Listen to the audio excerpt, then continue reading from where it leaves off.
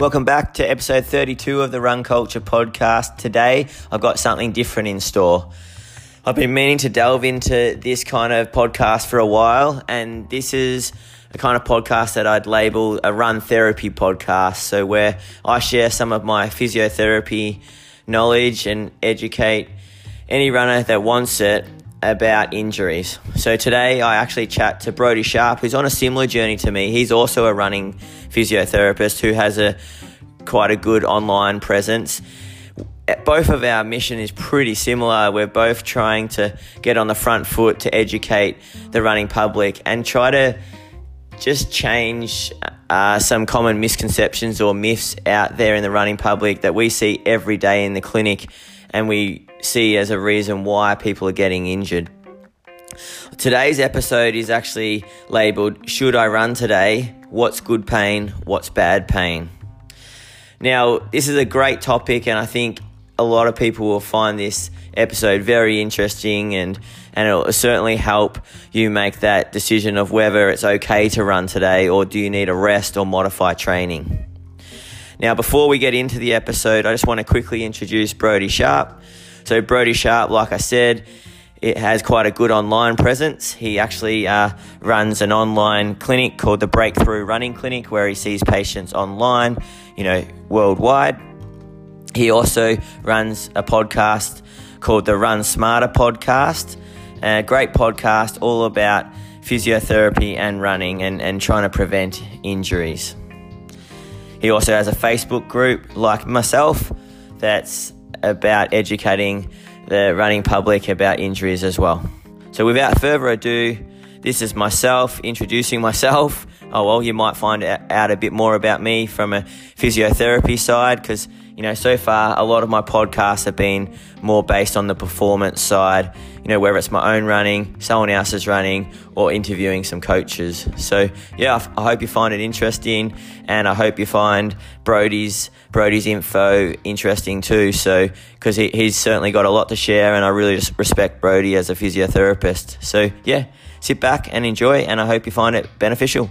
This is hopefully, I might just add, the first of a few podcasts we'll do together. Okay, enjoy.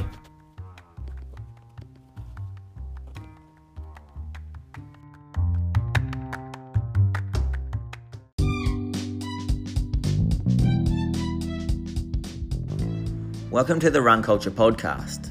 My name is Dane Verway. I'm an experienced runner and running physiotherapist.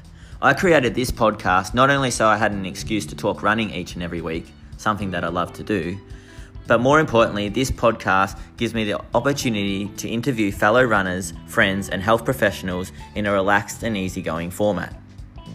This podcast is designed for the everyday runner, so we can all live, learn, grow, and enjoy everything there is to running together. I hope you enjoy the show.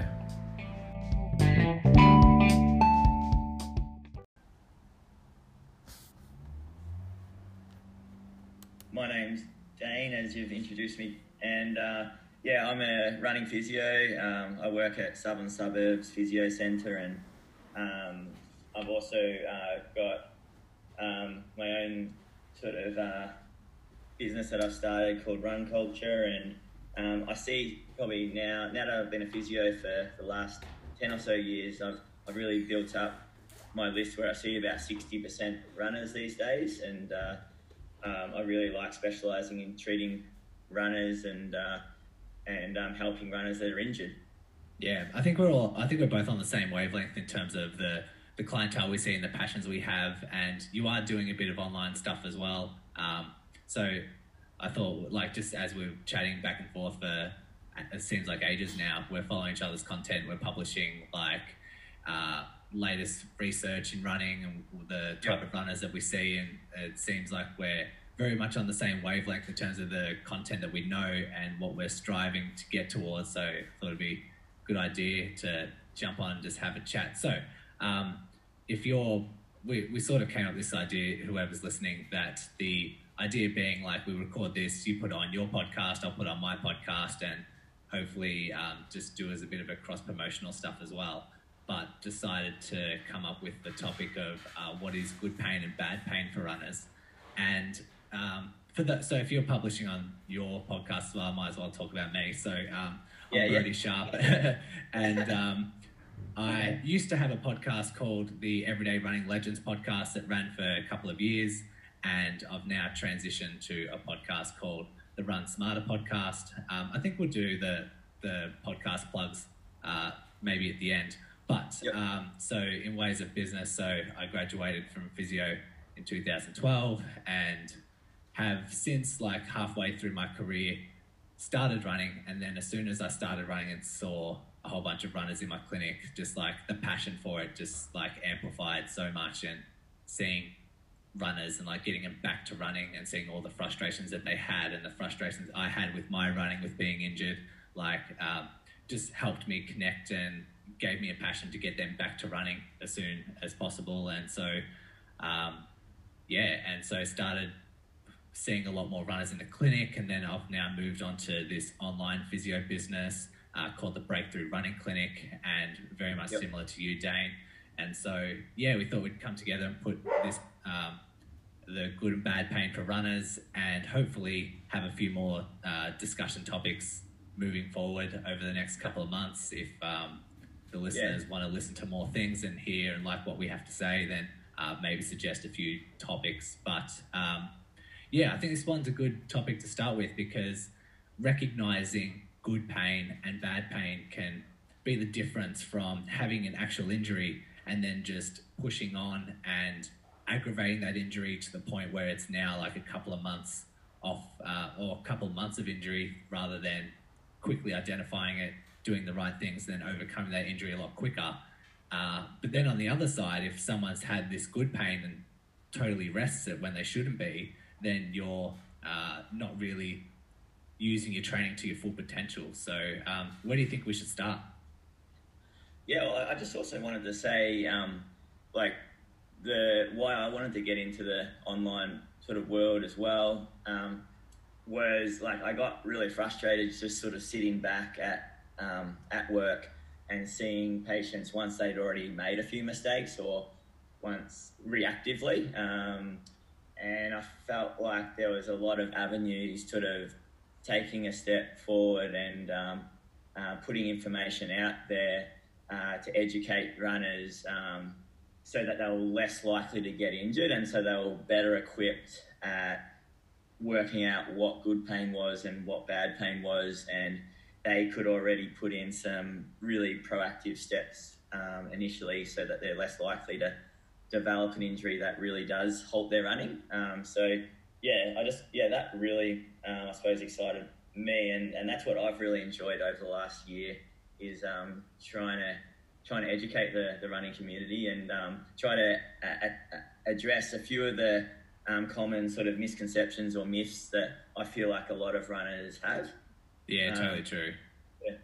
And you can see, like, when you have a client in a clinic room and you're talking them through their subjective and what their pain's been like and what they've done from then till now, and sometimes you just slap yourself on the forehead just in your mind, because the errors in training they make and the decisions they make throughout that time is just like, sometimes they're just not helping themselves. And a lot of runners, either it's lack of education or it's just like making silly decisions, and they're really not setting themselves up well. So the topic will hopefully provide a lot of information. Hopefully the smart runners out there can act upon it. Yeah, and I really think that injuries aren't sort of about, being unlucky. I feel like, like you go through this teething process as a runner, as you sort of get into it, and you start to learn a lot about yourself,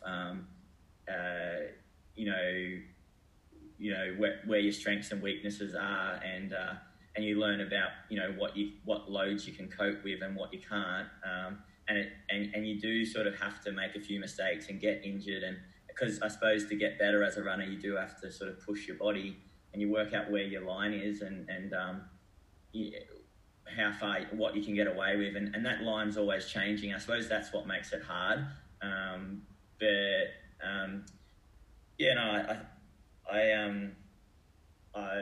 I'm really, really happy with the stuff that I've been putting out and what you've been putting out, and I'm pretty excited about this topic today. Yeah, it starts with education, and I thought it'd be good to start with the good pain and the topic around DOM, so like delayed onset muscle soreness. So for those who aren't familiar with that sort of terminology, it's kind of like the pain that the muscles usually feel the day after a hard session. So either like, or doing something new. So if you're having a session in the gym, I think most people can relate to if they go to a gym, they do a class or do an exercise they haven't done before or they haven't done for a long time.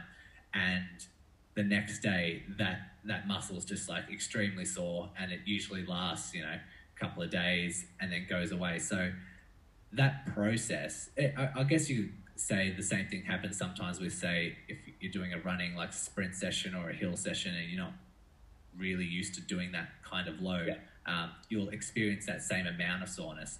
And I guess we're in agreement where we can categorize that as good pain, because the actual process is it's doing these like micro tears of the muscle, and it's a natural part of recovery. So those little micro tears need to happen in order for the muscle to repair, restore, and optimally get stronger, get bigger, and become more resilient. So it just has to go through a couple of days of being sore in order to recover. Anything you want to say about that, Dane?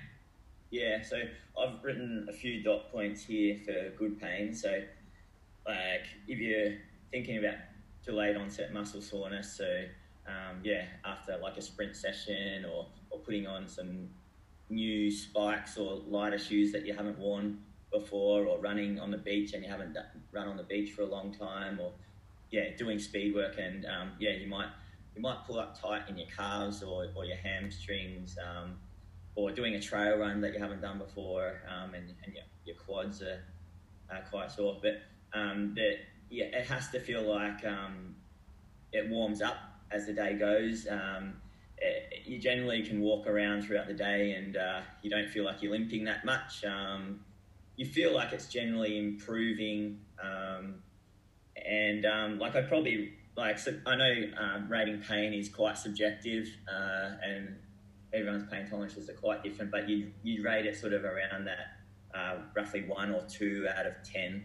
I've just sort of got those dot points. So the pain intensity is quite low. I mean, it can be high as you get out of bed or out of the chair in the morning, but then it generally warms up. You might limp at the start, but then it's generally getting a bit better, and then once you've walked for 30 minutes, you don't really feel it. That's what I've got for good pain. Yeah, in most cases of DOMS, you can like get through your day, and like you said, without limping, you can still move around. Some of the characteristics I've just put 3 dot points, but the first one being the pain always comes on the next day, or like sometimes like either 1 or 2 days later. I think it depends on your DNA structure or something, because I know some friends who say they always experience DOMS 2 days after their sessions, where I always experience it the next day. Even if I work out in the afternoon or night, I'll wake up and have DOMS the next morning. So I don't know if that's just an individual sort of thing, but if we're trying to categorize the good pain to bad pain, DOMS will always come on either the next day or the day after, whereas sometimes bad pain will come on during the session or like straight after the session. That's usually a sign of maybe an injury forming, so you can differentiate the two that way. Do you have anything to add to that before I get to my second point? Yeah. Well, I say you've done your first marathon, or a marathon in general. Generally, like I reckon you can be limping around with DOMS until, if it was a Sunday marathon, till Thursday, like, that good 3 to 5 days, something with some crazy activity or really strenuous activity like that. So I don't know, I reckon about 3 to 5 days, sometimes with severe cases of DOMS, you can have them. Yeah, I've got that, like that. It's good that you covered that, because that's actually my third point. So like the start of the pain comes on 1 or 2 days later. The soreness usually resolves. I've put here 2 to 4 days, but I guess it depends on the severity. I think some people can go like up to a week if they've done a marathon, or they've done something just like crazy over the top, but they can usually identify that in their training or in their racing. So we've covered dot points 1 and 3. The second one I want to talk about was like the actual location of the pain. And if we're trying to differentiate DOMS with injury, I am usually one to believe that if DOMS would like cover mainly like the whole muscle. If you say work out your hamstrings, there's certain types of parts of the hamstring that just really tended to touch, but it's generally like the whole muscle belly. Whereas if you're trying to differentiate that from an injury or an injury that's developing, usually the injuries are around about like in the joints or like in the ligaments, and you can usually like pinpoint it with like one finger or something. If that's starting to develop, and say it's coming on straight after a hard session and it's like just one tendon or one joint, or it feels deep in the joint, usually that location can be a sign of like that bad pain rather than good pain. Would you agree with that?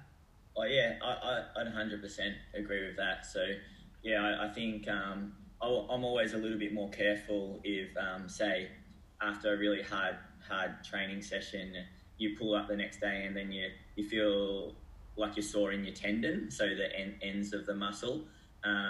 Probably like a little bit more gentle with what I prescribe running wise. Like I might even suggest like I'll have 2 days off running if you're sort of suspecting sort of around the tendon, rather than say in the muscle. If it's in the muscle belly, then generally a bit of light exercise is probably really good for creating some circulation and helping the DOMs recover. So yeah.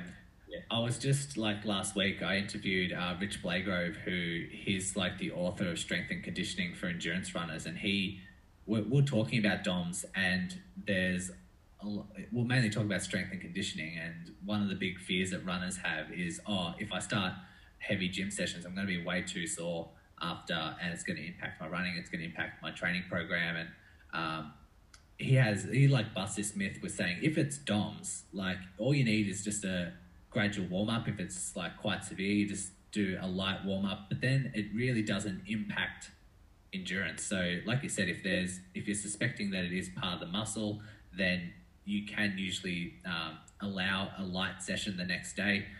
If you're noticing the pain in the tendon, that's like a muscle overload. And I talk with this a lot of my podcasts, is identifying we're not exceeding any load capacities of certain tendons, and if you exceed that load capacity, then you undergo a flare-up or some sort of irritation, the tendons will start getting sore, and that might need to have a day off or two. So it's good making those wise decisions, or at least having the education of knowing those two, and then making those wise decisions in your training program can help make sure it doesn't develop into something more serious.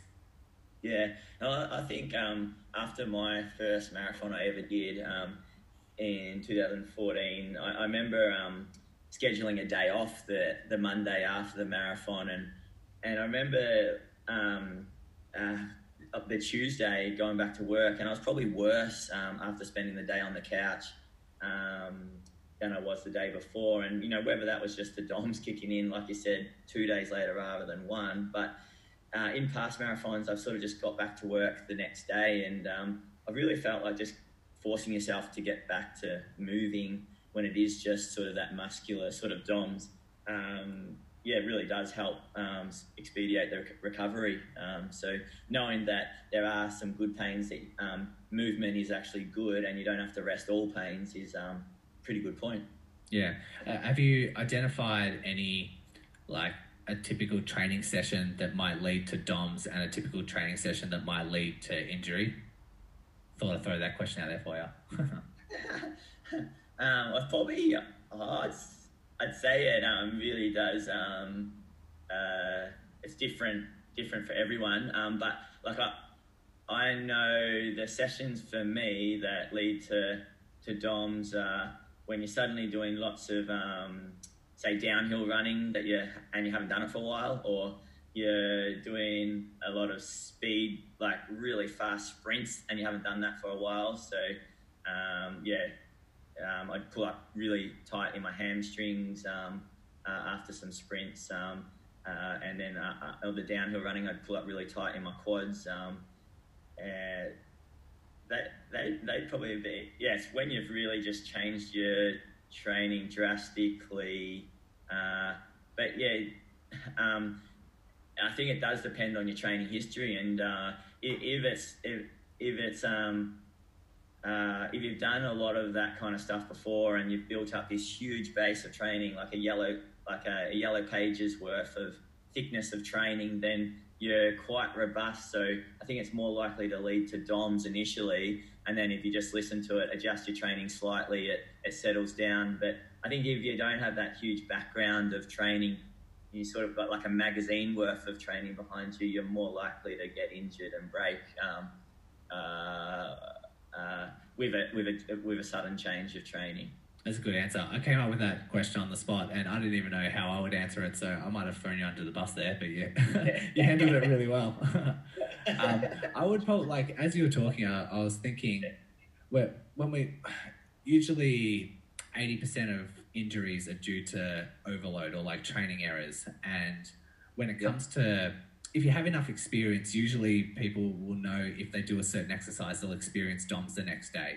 And I think usually you say, okay, if I do a sprint session, I'll be sore on my hamstrings, or if I do a downhill session, I'll be sore on my hamstrings. And they kind of know the barrier between what will produce DOMs and not to like really, really push hard beyond that. And if we're looking at, like I was talking about, that load capacity, as soon as you exceed that load capacity, it results in injury. You want to sort of stay in the adaptation zone, which I talk about in my podcast, like sometimes almost too much, but there's these like zones. There's one of minimal adaptation. Like if you do a certain load, say you walk for 15 minutes, that's producing load in the body, but sometimes that's not enough to allow the body to get stronger.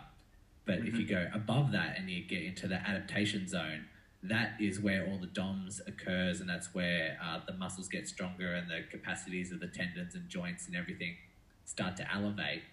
But once you go past that adaptation zone, you're sort of like breaking that capacity where it starts to lead to injury. So when it comes to the training sessions, you want to stay in that adaptation zone, which might be sprinting, which might be downhill running, but you want to make sure that you stay in that adaptation zone. Don't elevate yourself into that, past that 100% capacity zone.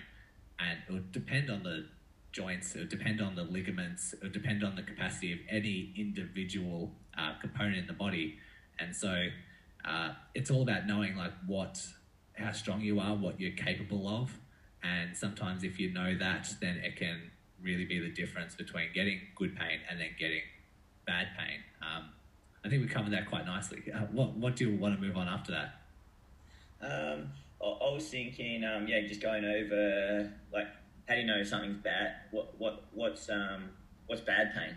Yeah, good. So let's go through. I think so. If we're trying to differentiate DOMs to bad, so I think bad is like a location of like either deep in the joints or in the joints, like isolated ligaments, tendons, sometimes around the patella. If like it's very common for runners to get like knee pain, it's very, very common.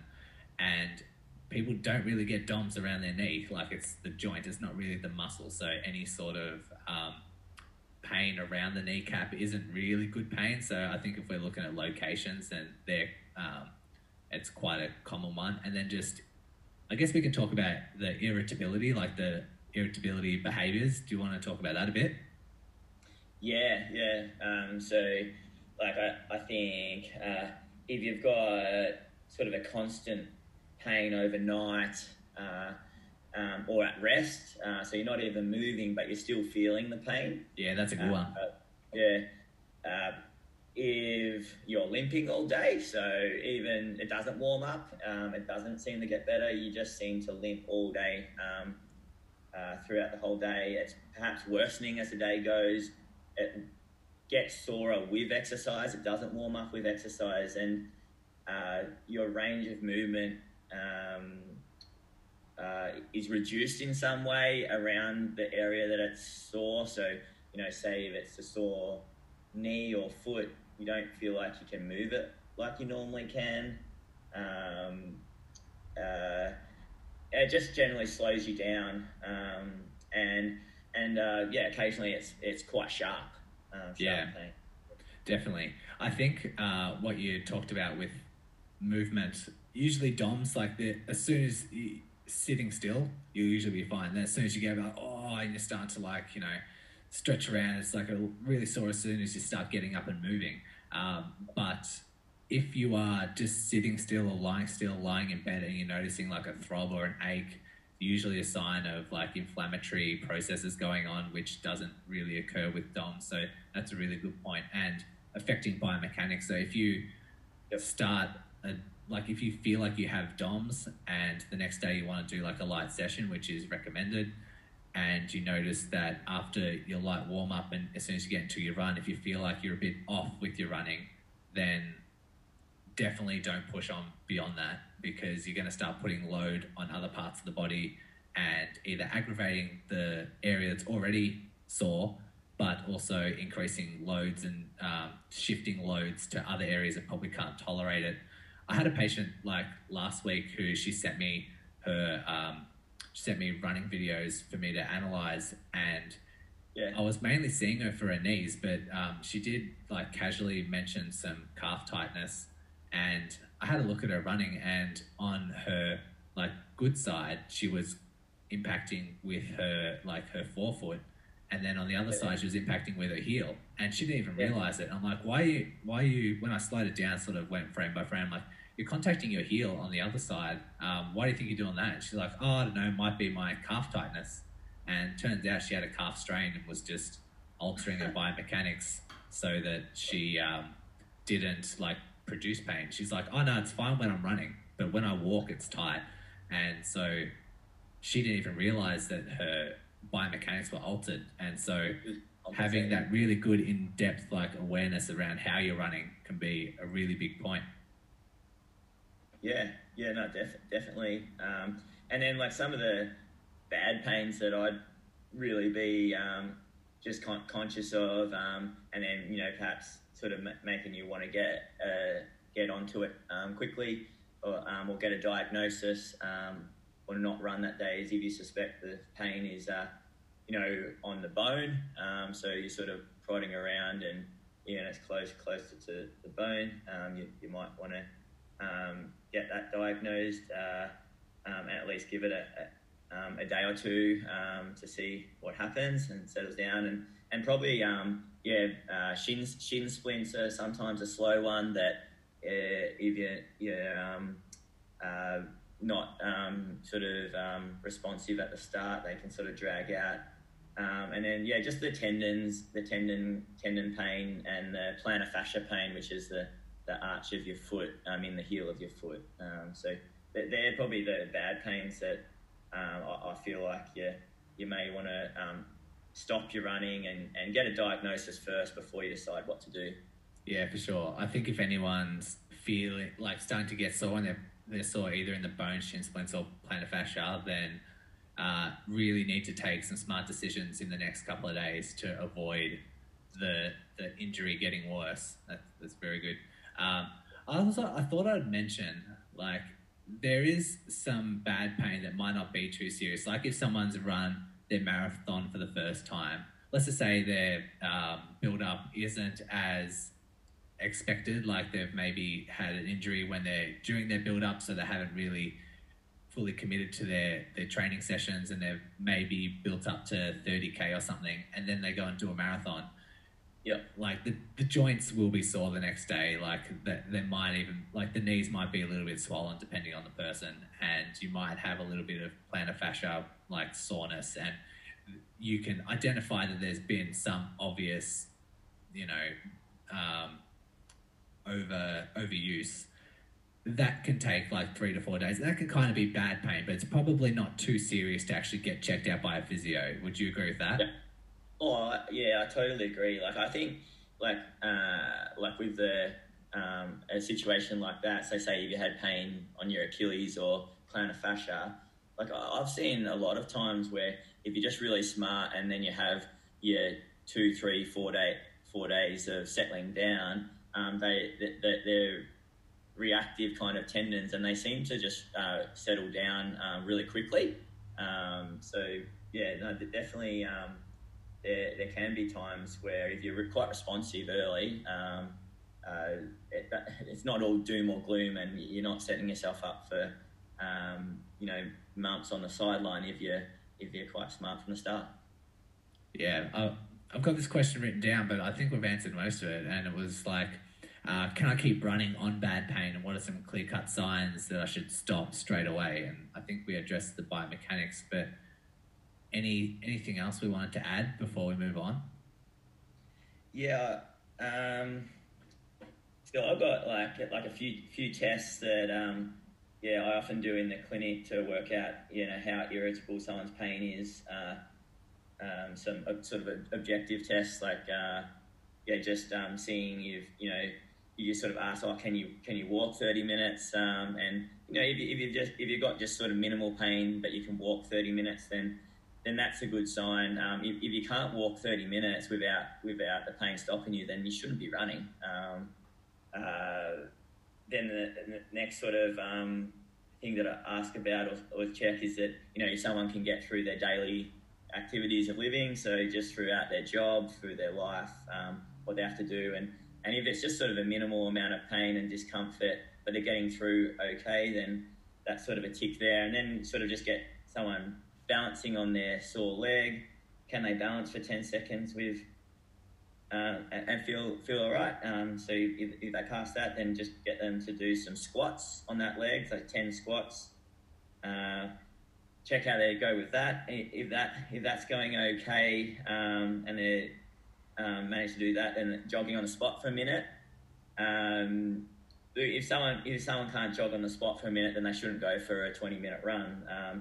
But if they pass that, then get them jumping, doing some bounds down the hall, some hops, and if you do all of that quite well and you're still sort of reasonably positive about it, then maybe just a 4 or 5 minute sort of run on the treadmill, and that's a good start, because 4 or 5 minutes on the treadmill is not really doom or gloom long term, whatever injury you've got. So it's just a nice little gauge of if you can't do that, then you shouldn't be running, and then it'll sort of give you an indication of how many days you probably should have off.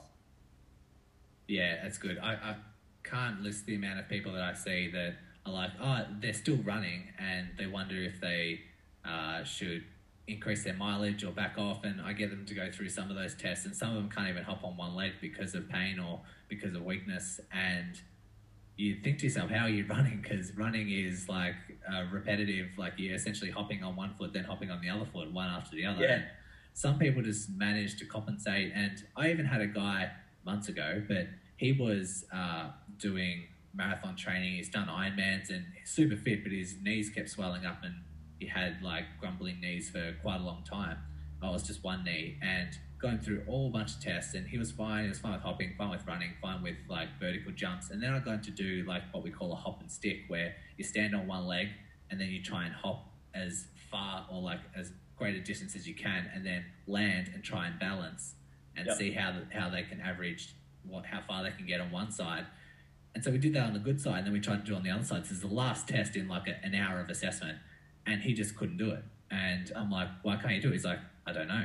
I just can't. I'm like, is it sore? Is it painful? He's like, I don't know. I think it's a little bit of pain. I think it's more apprehension than anything. And like, he was like just as surprised as I was. And for him to do the mileage he was doing, and for it to be such an eye opener for him, it's like, okay, you need to be able to hop and land confidently before this grumbly knee starts settling down, because with the mileage you're doing, it's going to be putting it through way too much load. Yep.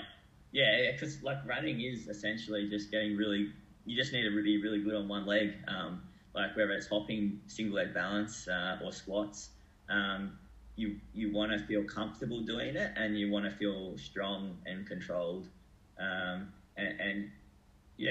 think if you're, even without pain, and if you're a little bit wobbly, then I suppose it's something that is worth trying to improve, because I do think it's a good gauge of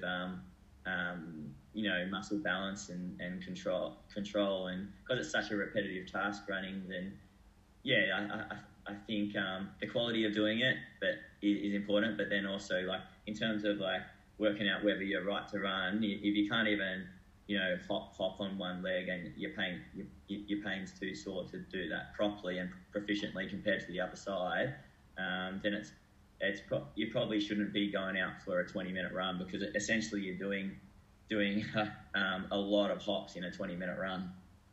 Definitely.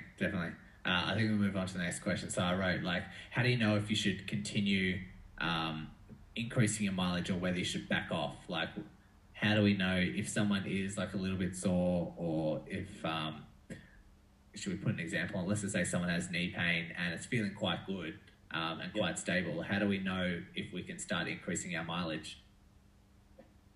I think so. If their pain during the run is feeling quite good, their pain immediately after and later that day is no worse, and the pain is no worse the next morning, then and they've done that type of run,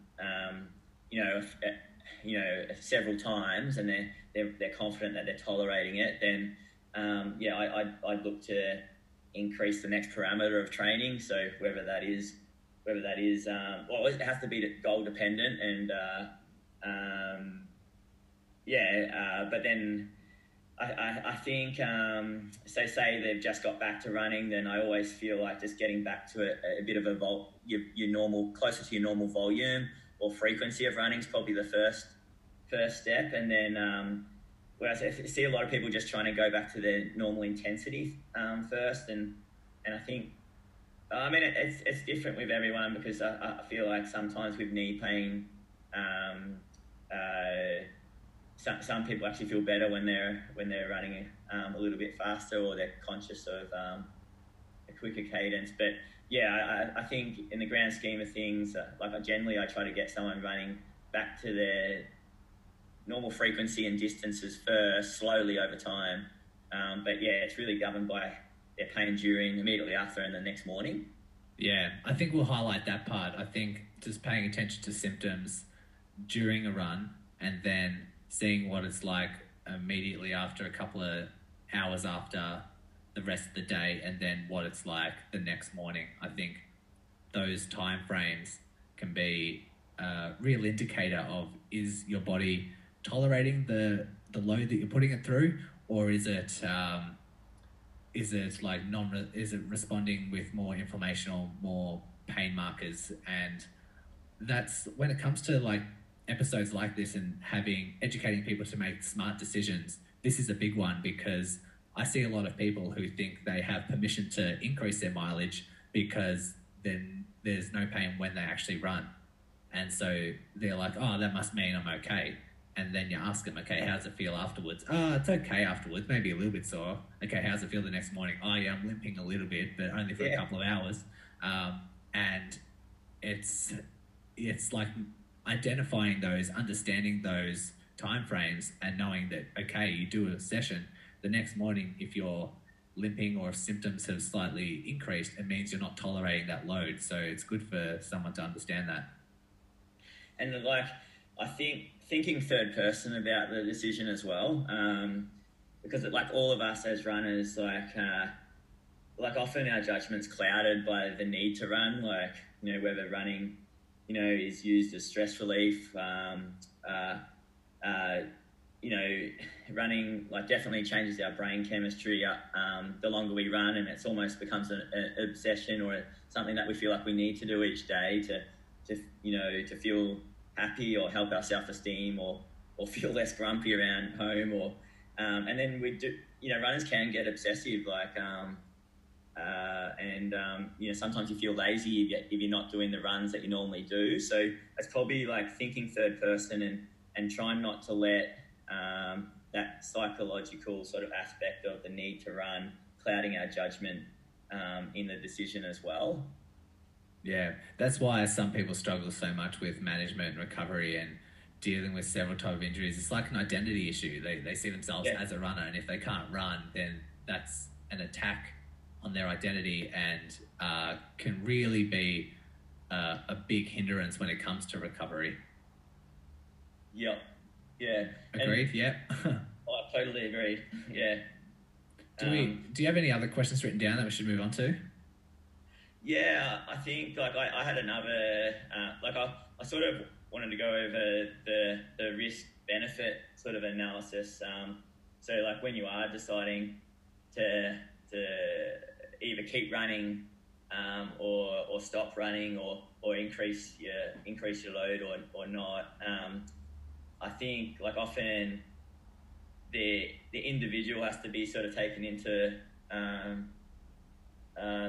the decision, and so like what are your goals, like how long till your goal race, like how long have you spent training for this goal, have you already bought a trip to go to the Gold Coast Marathon, and you've paid for everything, and it's only a few weeks away, you've done all your training, and everything's booked, and you're so invested in doing it. Have you, like, if you've done all your training and you're sort of already in that taper zone, like, would you be like reducing your training anyway? So have you raised money? Have you raised money? Exactly. Like you got to think of, and then like what injury do you have? So like, what's the risk of running with this injury? And what's the fallout? How long will you be out if you ran hard on it? Is it just a minor injury that you extend it for 1 or 2 weeks, but it's not the end of the world, or will you be risking putting yourself out for a long time? Is the risk worth it? And I think that risk benefit analysis is different for everyone, and that's why I think you have to take all of that into account, because obviously if someone's trained for a long time for their goal, then it means a lot to them. So they're not going to want to stop as easily as, or it's not going to be as easy a decision as it is from the outside looking in. I think that's a sign of a good physio, because you're not just treating the injury, you're working with the person, and it's understanding like the importance, and it's understanding the emotions they're going through and taking that into consideration before saying you need to take 2 weeks off, you need to slow down, you need to whatever the change might be in their training, because you do need to consider the individual and not just the injury. And when you talk about the risk benefit, like the scale, it makes me think about like footy players. And if we have so many footy players have these overuse injuries and get hamstring strains and all that sort of stuff, and it made me think a couple of years ago, like, we know all this evidence about overuse injuries and recovery and performance and that sort of stuff. Why are these top athletes still getting injured? And brings up a good point. What you're talking about is because, okay, it's a risk benefit scale. You need to, like, for the coaching staff and the training staff, they're pushing their athletes to the limit. They're like, okay, this is the line where the risk of overuse injuries starts to increase significantly, and below that is like not as, the risk of injury is quite low, but all the other teams, the teams they're competing with, are all trying to push that line as well. And it's how close can we get to that line without these sort of things happening. And if we so manage to deal or get some injuries throughout the season, that's okay. We took on that risk. We knew that risk moving forward, but it's a risk willing to make if the benefit is winning games, winning championships, that sort of thing. Oh, and it's such a hard sport, like in terms of knowing where that line is, because like in a race, like, you're really good if you know how to push yourself to the absolute limit and get, ooze everything out of yourself and have a good pain tolerance. But then in training, you can often shoot yourself in the foot if you're just ignoring all your signals and all the pain. Often you're rewarded if you're a bit more of a smart trainer and know when it's time to pull back. And they're sort of at odds of each other. So like on the racing side of things, like, you're going to go really well if you do have that good sort of pain tolerance and can kind of almost ignore pain. But then on the training side of things, you want to push yourself, but then it's knowing, what pain do you listen to and what pain pain to sort of push through. I think a lot of it comes down to experience. Any other topics you want to cover? Yeah. Oh, I've probably got like one other little case study that I have talked about before, because I've done a couple of talks sort of on this topic, because it is one that so many runners struggle with. But it was just like, I mean, it was kind of like a feel-good story as a physio. I treated this little athlete. So she was a primary school athlete, and she had the National Cross Country Championships coming up. She's only in year 6 on the weekend, and I saw her on the Thursday, and she'd rolled her ankle 2 days before, and she came limping in all stressed and worried because she'd been training for the last 6 months for this event, and her mum was really, really stressed. Everything had been booked, and then she'd rolled her ankle 2 days before at school long jump. But then I suppose kids being kids, like, it was her first injury ever, so it was really hard to know like how serious it was. So she came limping in, and I think the whole pressure of the situation perhaps made her sore or feel worse than it was, because I was sort of asking, okay, so were you able to keep going with sport? And she's like, yeah, I kept going with sport. It hurt, but I was able to do, another 3 long jumps. And so immediately I was sort of like, oh, okay, that's pretty good, like in my head. And then I sort of was like, okay, well, let's do a few tests down the hall in the clinic, and got her running, and she wasn't limping. She looked quite good, actually.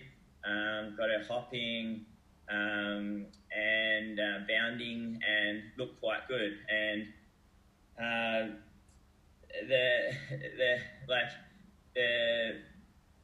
really sort of diagnosed it as a minor strain, and she was running a distance race on a flat course with a pretty it was pretty even underfoot, so there was no rabbit holes, and so I taped her foot up, and did the risk benefit sort of analysis, and I was like, okay, well, you're in great shape. You're probably one of the favourites of the race. You're when you've got this tape on, you feel really confident, and she did look happier with the tape on. I think you can do it. Yeah, it's going to be a little bit sore after, and you're probably going to add on another week or so to the injury. So you're going to have to miss netball the next 2 weeks after doing this race, and just take it easy for 2 weeks. She had no races coming up after this race for a long time. She was young kids heal fast, and she did it, and she came second, and she ran really well. Was really rapt that she still ran. Saw her, over the next 5 weeks, and the injury was fine, and it came good after 2 weeks. So in that case, we made the right decision, but initially it was quite a hard decision to make. Yeah, I think when you talk about the risk benefit, illustrating the point that what do you have going on after that? Okay, we have this race that might irritate it. What's on after this? Do you have another race on in like next weekend? Do you have a bigger competition on after that? And weighing up what's heading in the future is a good point as well. Yeah, definitely. And just like her age, and knowing that perhaps her response was perhaps also associated to the pressure, the fact that there was her first injury ever, so her pain, she didn't know what it was. It was just quite scared. But then just reassuring her, yeah, it hurt, but it was the right decision at the time. But they're never super. A lot of them aren't super easy. And probably the only other case study that I had was another lady with chronic Achilles tendinopathy. So she I saw her about a year ago, and she would come in and she wasn't coping with hill work or speed work. So those 2 sessions seemed to irritate her Achilles for the next 3 days. So I regarded those sessions as overloading the tendon and the capacity of the tendon. You know, it wasn't strong enough to tolerate that training. But when she did longer runs or 20-minute tempo runs or fartlek training, her Achilles was fine. So essentially what we decided to do was like, yeah, keep running. You don't need to stop running, but let's just do another 3 weeks where you work on your strength, you increase the capacity of the tendon to tolerate the harder load. And let's just keep doing your long runs, your fartleks and your tempos for the next 3 weeks. I've seen her over the last year, and she's now doing those hill sessions, and the speed worked fine. It did take a good 3 months to get to that stage, and what we did sort of after, I reckon it was about 6 weeks, was we said, okay, you can do some of the speed sessions now, not the hill reps, and maybe do half the amount and run with a slower runner than you used to, and we eased into it. So I think it was in terms of like knowing how to adjust training and increase training when you've got pain. It's quite a hard decision, but with her, she had to make a few mistakes to know that she wasn't coping with the higher load, and then we just picked some loads lower than that and gave it time to change. Yeah, it seems like you're gathering a whole bunch of information, then like collaborating it all to make that decision. And there's within the decision process, there's this thing called resulting, where people decide whether it was a good or bad decision to rest or continue running based on the outcome. And so let's just say for your that little athlete that you were just talking about before, if she were to run in a race and increase in pain and have to hobble and like stop halfway through the race, and some people could say, oh, so it was a bad decision to decide to run, but no, that's resulting. Yeah, and so like the things that you need to say is like, okay, let's not do that resulting. Let's, at the time to make the decision to start running, we compiled all the information. We said, yes, this is the risk, this is the benefit. We're going to make the decision to run because we're outweighing certain factors over another. Yes, you might be sore, but that's a risk we're willing to take. So just because you attempt to run or a race or a marathon and you pull up a lot worse than what you're expecting, that doesn't mean that it was the bad decision. We knew all the factors at the start. That's all that we could ever know. We're not too sure how you're going to respond, but as long as we gather all that information, and then as long as the athlete is aware of the risk and benefits and they fully comprehend that and they can make the informed decision, then that's the right way to go forward. Yeah, exactly. And sometimes you have to make those little mistakes to learn. And as long as you do learn, it's just like I see so many people not learning and just keeping on either like butting their heads and keeping on trying to keep going, or giving up and thinking they can't do it anymore, or they can't do it. Like I have to stop. I think we'll move on. I did want to talk about stress fractures in this good, bad sort of pain, because stress fractures are always, or most times, the exception to some of these rules. But I think I'll just touch on it briefly and just let people know like the common areas. If we're looking at location and what is bad pain, some real common areas for stress fractures. And one of the most common being around the foot, one being on the shin, like it can be at the front of the shin or the back of the shin. So like you were talking about before, Dane, if there's like bony tenderness, also deep in the hip, and also like your sacrum. So like around kind of near your tailbone, back of the pelvis area, some common areas for stress fractures, and can be quite serious, needs to be managed very seriously. And I know the diagnosis, that when someone eventually reaches the diagnosis of stress fracture, it averages to be about 3 months of having that symptom before it is accurately diagnosed. So stress fractures are diagnosed really, really far down the track, and sometimes it's really hard to manage in those time frames. But just make sure we keep in mind when it comes to location of the pain that they can be quite common. Anything you want to add to that?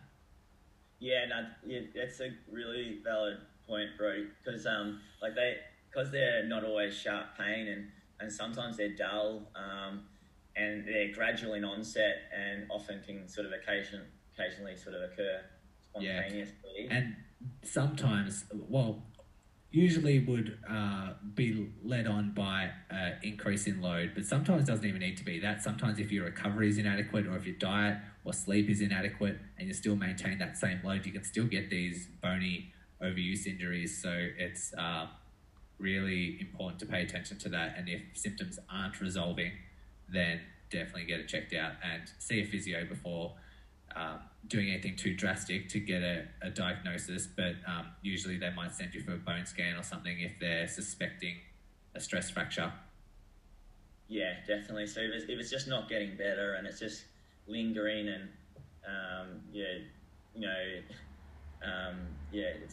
it's just hanging around, then yeah, definitely that's a good warning sign to get it checked out. Yeah. Let me do a bit of a recap. Is there anything you want to touch on, any points we needed to make before we close up? No, I think we did a really good job about covering sort of, good and bad pain, and then just some objective measures of what you need to tick off if you're going to return to running, and then, that risk-benefit sort of analysis. Yeah. I'll just quickly do a bit of a recap. So like when it comes to, say, delayed onset muscle soreness, usually comes on 1 to 2 days after strenuous activity. Pay attention to the location of the pain. Usually good pain is like the muscle belly, whereas the bad pain can be around the tendons, joints, that sort of area. Usually resolves within 2 to 4 days, sometimes a little bit more depending on your increase in load. What else did we talk about? We talked about your irritability tests, so walking for 30 minutes. Are you getting through your regular daily activities? Can you balance for 10 seconds, squat 10 times, and then just go through those progressions of jumping, hopping, that sort of thing, to see if you can tolerate those loads to make the decision to start running.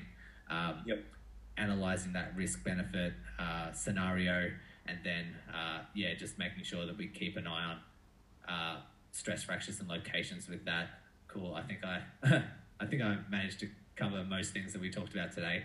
Let's talk about podcast plugs. So Dane, talk about your podcast and why people should listen and where they can go. My podcast is called the Run Culture Podcast, and I started it purely because I love talking about running, and then with the idea of getting a bit more into educating runners about some injuries and physio topics. At the moment, there's a lot about training and performance, and following along with a few of the guys I coach, and then also interviewing a few sort of leading sort of coaches, and then a few runners that I've sort of run with over the last 20 years.